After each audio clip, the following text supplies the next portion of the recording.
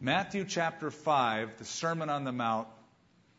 Let's just pray together before we jump right in. Heavenly Father, thank you for this time. We set it aside in our hearts.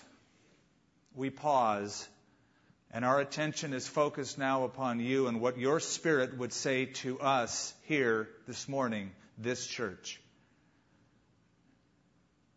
Thank you for the Word of God and the Spirit of God who is here to bring it to our hearts. In Jesus' name, amen. Merriam-Webster thought it was important to catalog definitions of words, hence the Merriam-Webster dictionary. He was a believer, and there's been many additions since he first penned that. If you were to look up the word manifesto in his dictionary, he would assign it this definition: a manifesto is a declaration publicly of one's intentions or views. For instance, you have the Communist Manifesto, first penned back in 1848 by Karl Marx and Friedrich Engels, or the Humanist Manifesto, penned in 1933. In Matthew chapter 5, 6, and 7, we have the manifesto of the kingdom of God. It is the king making his public declaration of his intention for the kingdom. It's popular to see bumper stickers or wristbands that have the initials WWJD. What would Jesus do? We've seen them everywhere. You may not know that that originally came from a book written in 1896, Charles Sheldon's book, In His Steps, where a church in a local community got together and decided that for 1 year they would ask that question about everything they did in life. Before they made any decision, before there was any activity, they would ask, what would Jesus do? And it changed their lives. The good news is we don't have to guess what Jesus would do. He told us what he would do, and then he did it for us. And we're about to read in the next several weeks, in these 3 chapters, what Jesus tells us, his followers, the followers in the kingdom of God, to be doing. If I were to sum up the Sermon on the Mount in one word, I would give it the term discipleship. Now, I know Christians love that word. It's in books and in seminars, and we love discipleship. But discipleship is more than learning a subject. True discipleship is learning from the example of the one doing the teaching. Learning from the example of the one doing the teaching. That's why people can go to seminars and read books and come to church every week and still not follow Christ. It's emulating the behavior of the Master. This is the Kingdom Manifesto. I remember the first time I read it. The first book of the Bible I ever read was Matthew. For an obvious reason, I had a New Testament that was the first book in the book. And I was going through the Gospel of Matthew. It was called a red letter edition. And I was sort of befuddled that there were no red words, or not many of them, until you get to chapter 5. And I remember thinking, when's the red going to come? What is Jesus going to say? And then I found out in Matthew 5, 6, and 7, he has a lot to say. And you'll notice it's all red letter. These are the words of Jesus Christ. His greatest sermon, perhaps, and perhaps the one that is most greatly misunderstood, the manifesto of the kingdom of God. We're going to read some things over the next several weeks together that are going to comfort you in this sermon. We're going to read some things that are going to bug you as you get to it. The Bible does that, doesn't it? It's a sharp, two-edged sword, isn't it? It's been said that sometimes you read the Bible and it comforts the afflicted. At other times, it will afflict the comfortable. And we need them both, don't we? Now, it's called the Sermon on the Mount because it was given on one of those gentle, rolling hills in the northern part of the Sea of Galilee. I never really liked the title, to be honest with you, the Sermon on the Mount. It doesn't really give you much information. It's sort of like if I were to say, my message this morning is entitled, The Sermon from the Pulpit. It's more than just a sermon on a mount. It is a mountain of a sermon. And if I were to give it a title, I would call it the Sermon of the Monarch. It's the king's message for kingdom followers. The Sermon from the Monarch, the Kingdom Manifesto. It is really the greatest sermon ever preached by the greatest preacher who ever lived. And the crowd sort of picked up on that. For you'll notice, if you turn to the last chapter of the sermon, chapter 7, look at the last two verses after the sermon is finished. Verse 28. So it was when Jesus had ended these sayings that the people were astonished at his teaching. For he taught them as one having authority and not as the scribes. I had a friend who used to fill in at my pulpit in Albuquerque several times until he went to heaven. He died in his 80s. Roy Gustafson was his name. I loved Roy. He was a good friend and an associate with Dr. Billy Graham. They went to school together, went to college together. And Roy Gustafson tells the most classic story. He was in Bible school in Florida with Billy Graham. And they were sitting in the class taught by William Evans. You may have read the book Great Doctrines of the Bible by William Evans. It was that William Evans giving the teaching in his class. During class, their classmate, William Macy, fell asleep. And was just, and this really bugged old Dr. Evans, who pointed at Roy and said, "You wake that boy up." And Roy responded, "You wake him up, Dr. Evans. You put him to sleep."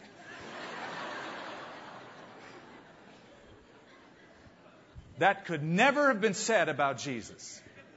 Far from being boring, Jesus was riveting in how he shared his truth. And this morning, I want to draw your attention to three general things in this sermon. First of all, the multitudes that are gathered around him. That's what we're going to look at first. Then we're going to look at the Master himself and what he is doing as he starts this. And then finally, the message that he gives. So let's look at verse 1, the multitude. And seeing the multitude, he went up on a mountain. Now stop right there.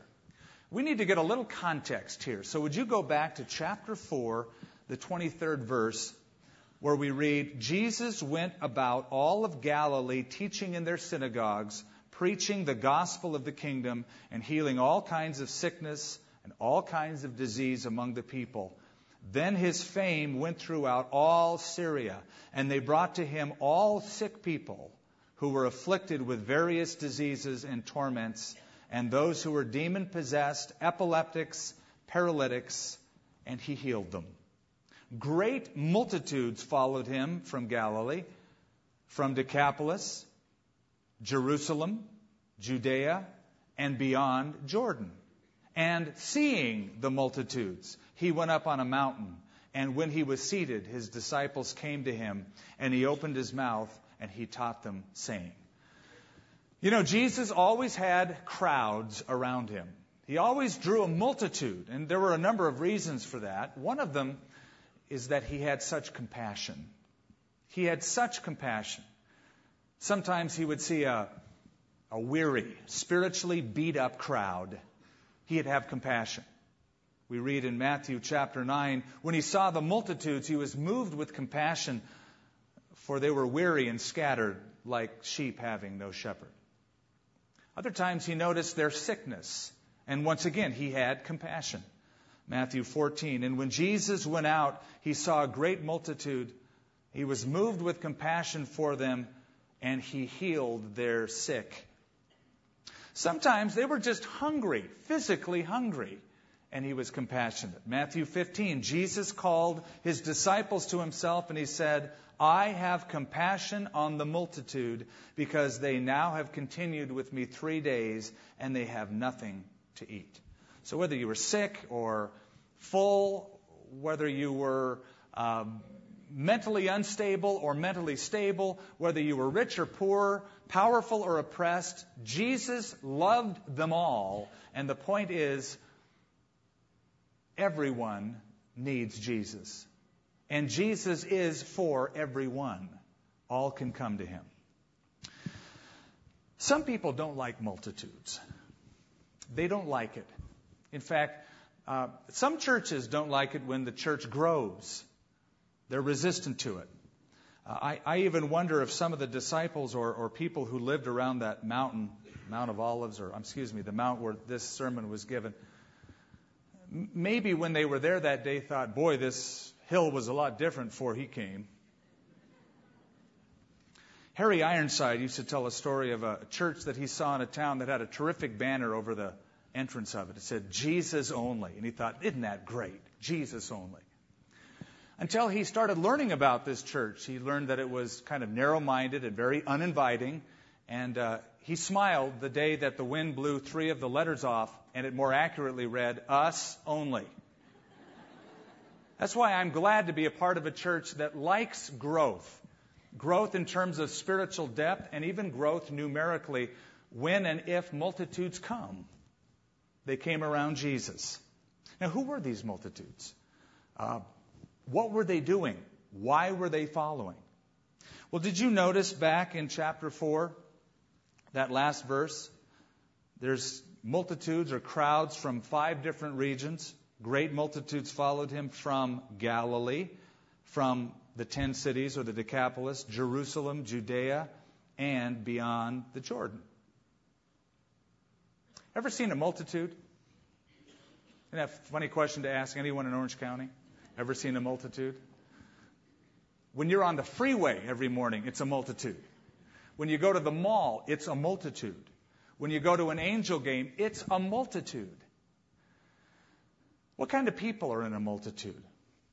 Why are they there? Answer, lots of different people for lots of different motivations.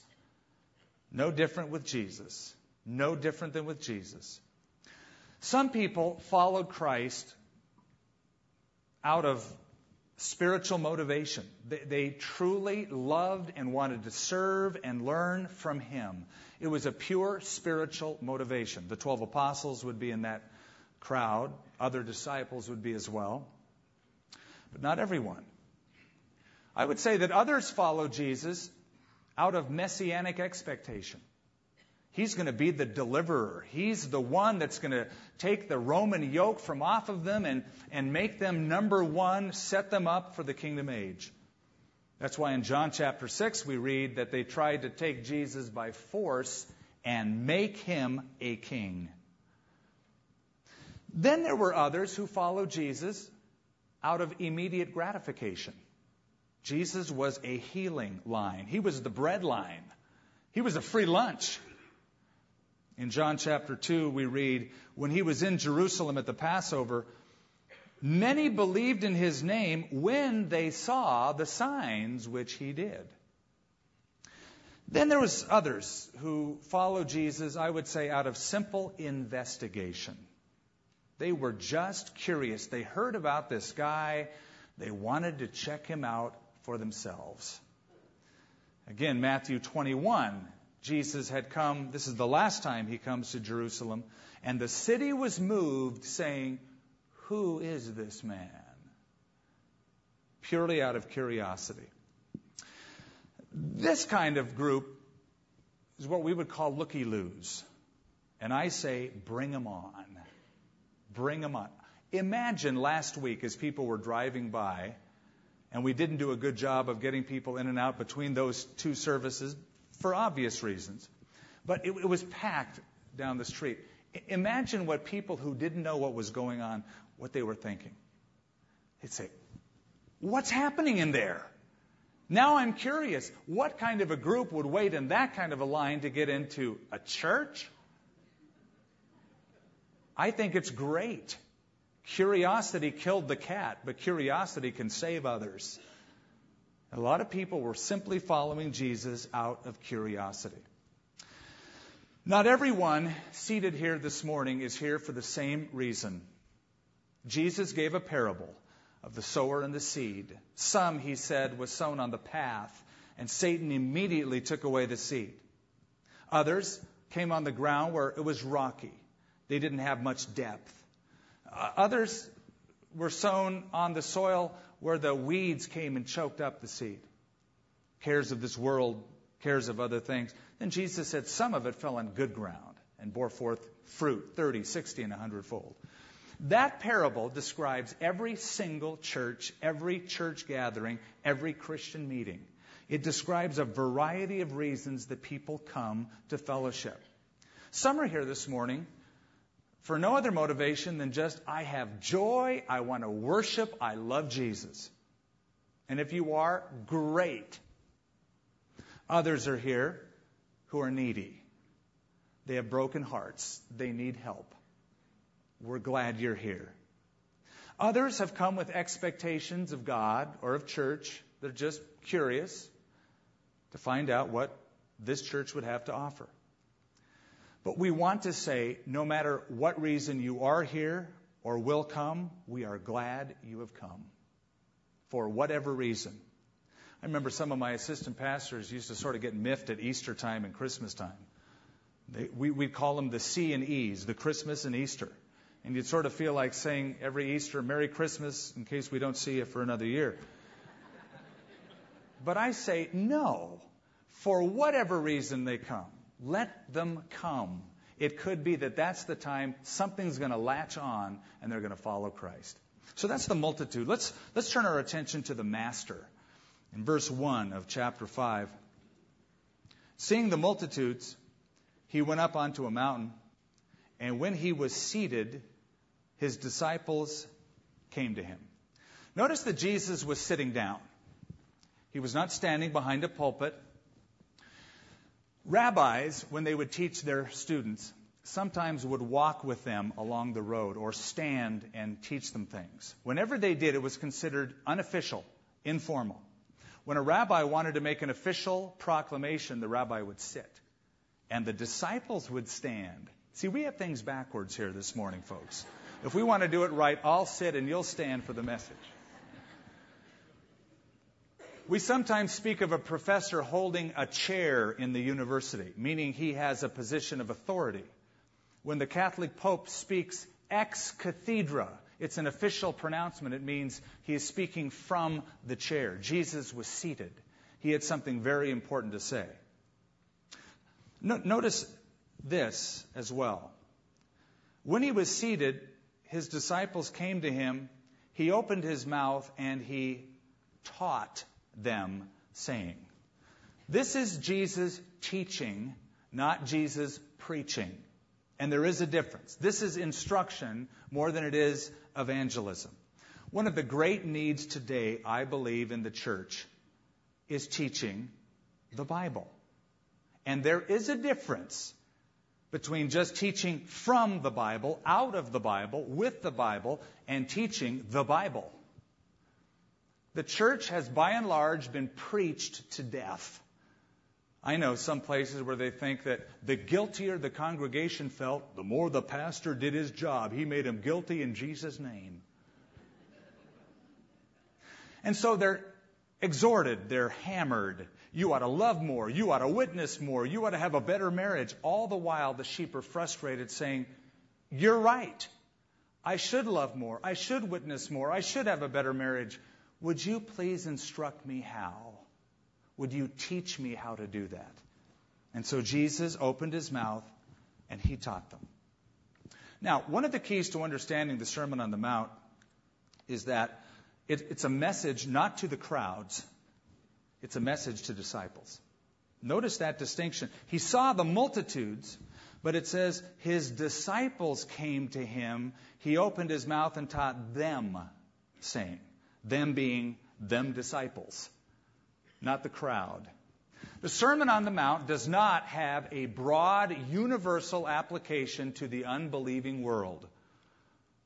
I've read commentaries on this, and some say that Sermon on the Mount is God's plan of salvation, that if you ever hope to go to heaven, you have to keep the Sermon on the Mount word for word.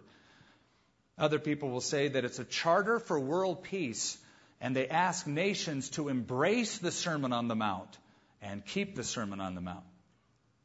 Others will say that it's a sermon filled with fine examples. It's full of nice sayings. You got Beatitudes, a golden rule, birds chirping, peace reigning, everybody standing around saying kumbaya, can't we all just get along?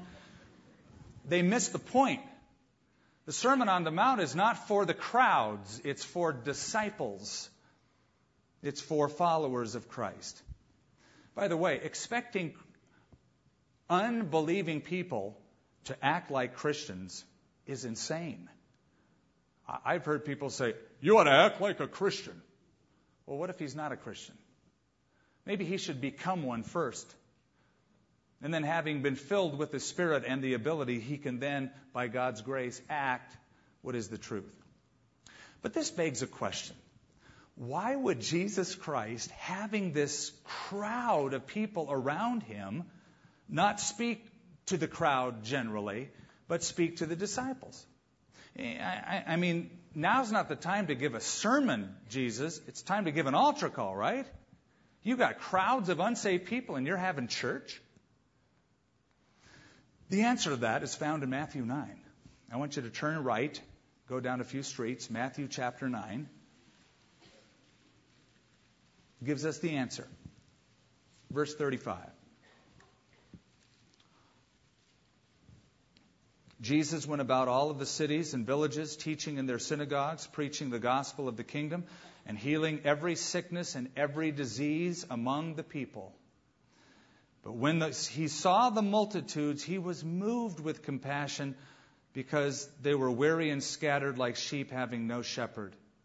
And then he said to the disciples, the harvest is truly plentiful, but the laborers are few. Therefore, pray that the Lord of the harvest will send out laborers into the harvest. Now, go down into chapter 10. The disciples are named. Look at verse 5.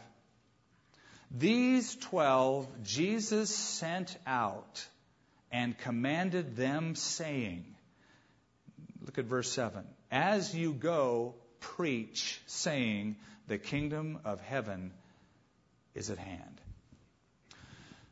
How do you reach the unsaved? Primarily, here's the method, I believe, that Jesus is teaching. Disciple people and then dispatch those that you've discipled.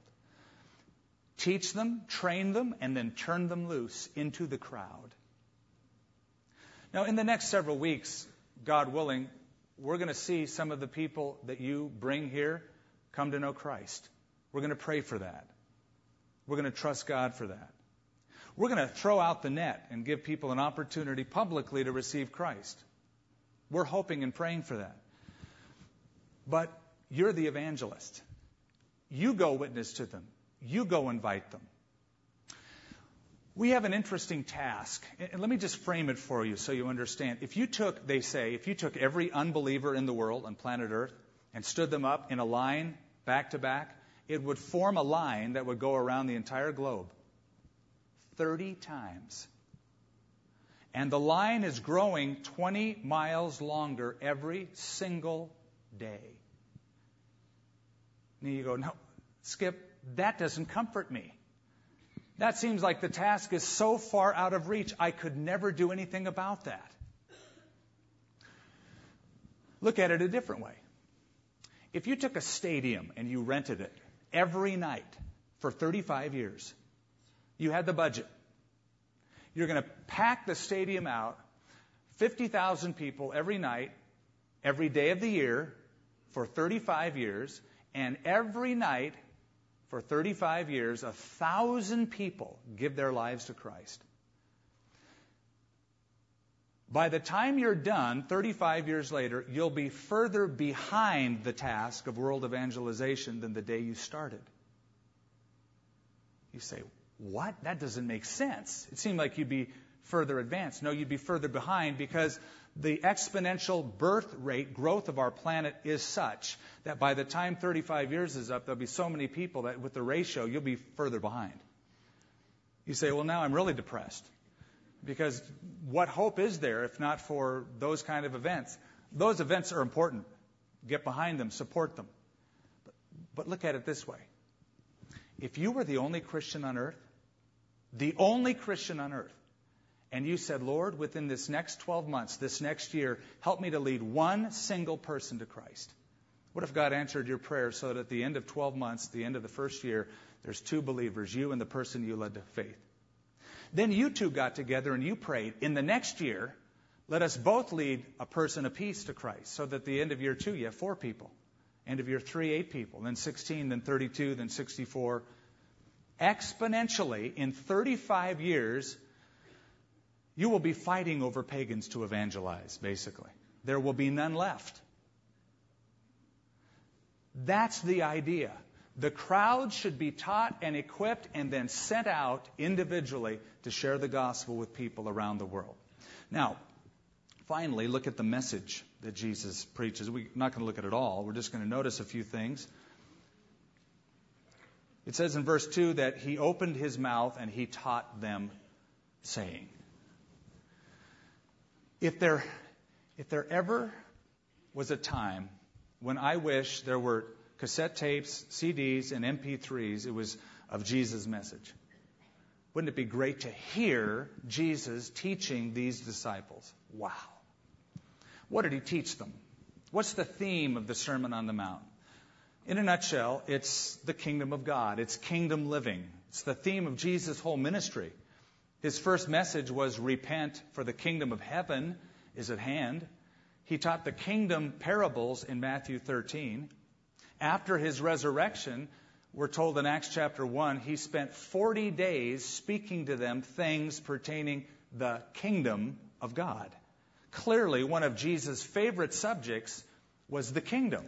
And what he's telling us here is, I, as the king, am telling the subjects of the kingdom how, by my grace, a kingdom dweller ought to look and how a kingdom dweller ought to live.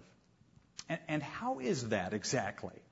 How is a kingdom dweller to act? How is a kingdom dweller to live? What does that look like? In a word, different. You and I are to be different from everybody else.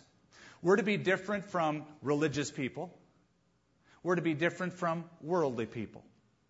And that's seen over and over again in the Sermon on the Mount. Skip down to verse 21 of chapter 5. You have heard that it was said to those of old, you shall not murder, and whoever murders will be in danger of the judgment.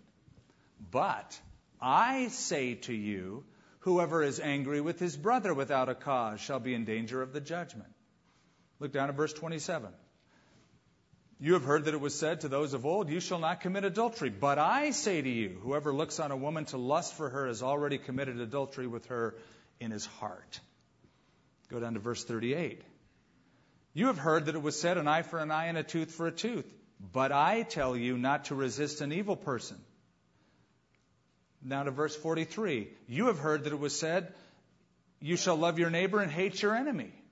But I say to you, love your enemies, bless those who curse you, do good to those who hate you, and pray for those who spitefully use you and persecute you. Then would you go down to chapter 6, the 8th verse, sort of sums up this contrasting idea. Therefore, do not be like them.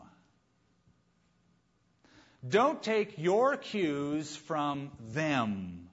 Religious people or worldly people, you are to be different. Listen, Christianity is the ultimate counterculture. We are to be contra mundum, against the flow of the world. And listen, just a glance at the Beatitudes will show you that. Look at them. Blessed are the poor in spirit. Blessed are those who mourn. Blessed are the meek. Since when did the world ever buy that? They didn't. They're never into that. In fact, J.B. Phillips, who wrote a brilliant translation of the New Testament, rewrites the Beatitudes. He says, if the world were to have written the Beatitudes, they would sound like this. Happy are the pushers, for they get on in the world. Happy are the hard-boiled, for they never let life hurt them.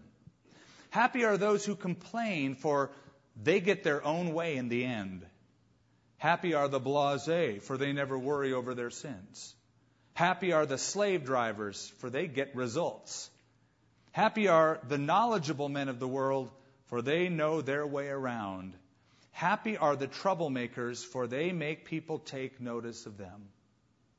Folks, there's not one single paragraph in the Sermon on the Mount that doesn't display this contrast, that Christians are to be different than the world. And our big danger is fitting in rather than sticking out in the appropriate manner. And we'll see what that manner is in weeks to come. So I'm giving this series a title. I'm calling the series Living Life Against the Flow. Living Life Against the Flow. That's the introduction to the sermon. I want to close by making a few predictions. I'm going to predict that if we read and study and apply this Sermon on the Mount, this sermon of the monarch, I'm going to predict three things. Number one, it will slay you. You and I are going to read it, and it's going to annihilate and eradicate any notion of our own goodness. You might think, well, don't worry, I can keep this Sermon on the Mount by my own power, my own strength. Think again. You'll reevaluate that thinking, and I will as we go through it. I don't know if you've ever had this experience, but I remember an unbeliever glibly telling me as I was witnessing to him about his need for Christ. He said, well, I live by the Sermon on the Mount. And I thought, either he's never read it, or he doesn't understand it, or he's a liar. Because you on your own strength cannot keep the Sermon on the Mount. In fact, in chapter 5, verse 20, we read, unless your righteousness exceed the righteousness of the scribes and the Pharisees, the most religious folks of the land, you will by no means enter the kingdom of heaven. And so it brings you to the need of a new birth as you read this, the change of being born again. So it will slay you. Number two, it will satisfy you. That's what the Beatitudes are all about. Blessed, or oh, how happy, literally translated. It will tell you how to be happy. It speaks about the inner life of those who follow Christ. So on one hand, the sermon shows that the crowd can't keep the standard, but it shows that Christians can, by God's grace infusing them and Spirit infusing them, can keep it. You know what most Americans want? They want to be happy. James Patterson and Peter Kim wrote a book called The Day America Told the Truth. I don't know what day that was, but they wrote a book on it. And they interviewed different Americans on different subjects, and they discovered the number one goal of most Americans is to be happy. But what most Americans say happiness is being thin and rich. Jesus will tell us how to be happy, truly satisfied. It will slay you, it will satisfy you, and third, I predict, it will supply you. It will supply you with all that you need, all that I need, to become walking advertisements of the gospel. It's time that people see the gospel in our lives, and by looking at our lives say, I want what you have. I want to be where you're at. I want to know the God that you know. You will become a walking magnet for the gospel as you and I take in this Sermon on the Mount, apply it, and live it. After all, Jesus does say in chapter 5, you are the salt of the earth. You are the light of the world. Some years ago, a tornado blew through a small Midwest town. As it did, it took out the local church. I mean, it flattened it. There was nothing left. Following week, the newspaper ran a little article. We are pleased to announce that the cyclone which blew through the town and destroyed the church last week did no real damage to the town. Isn't that sad? A church is destroyed, and yet the paper says, did no damage to the town. For a church to become so irrelevant that it's missing, nobody misses its being gone, is tragic. May we be God's light and God's salt and be so attractive to unbelievers that they just got to see what you have. Heavenly Father, that's what we pray for. We honestly do. We pray that the life of Jesus Christ would be so abundant in us that it's more than anything else. It's not about church, it's about Jesus. It's not about what we do, but who we are, displayed in what we do. And Lord, I pray that we would honor the Master, the King of the kingdom, by coming to an end of ourselves and letting you live through us so that your life is so powerfully displayed that we become not only satisfied, but sanctified, holy, and attractive to unbelievers as they see us at work, as they see us through the week, as they observe us at school or at home. Make that happen, Lord, in Jesus' name. Amen. Amen. Amen.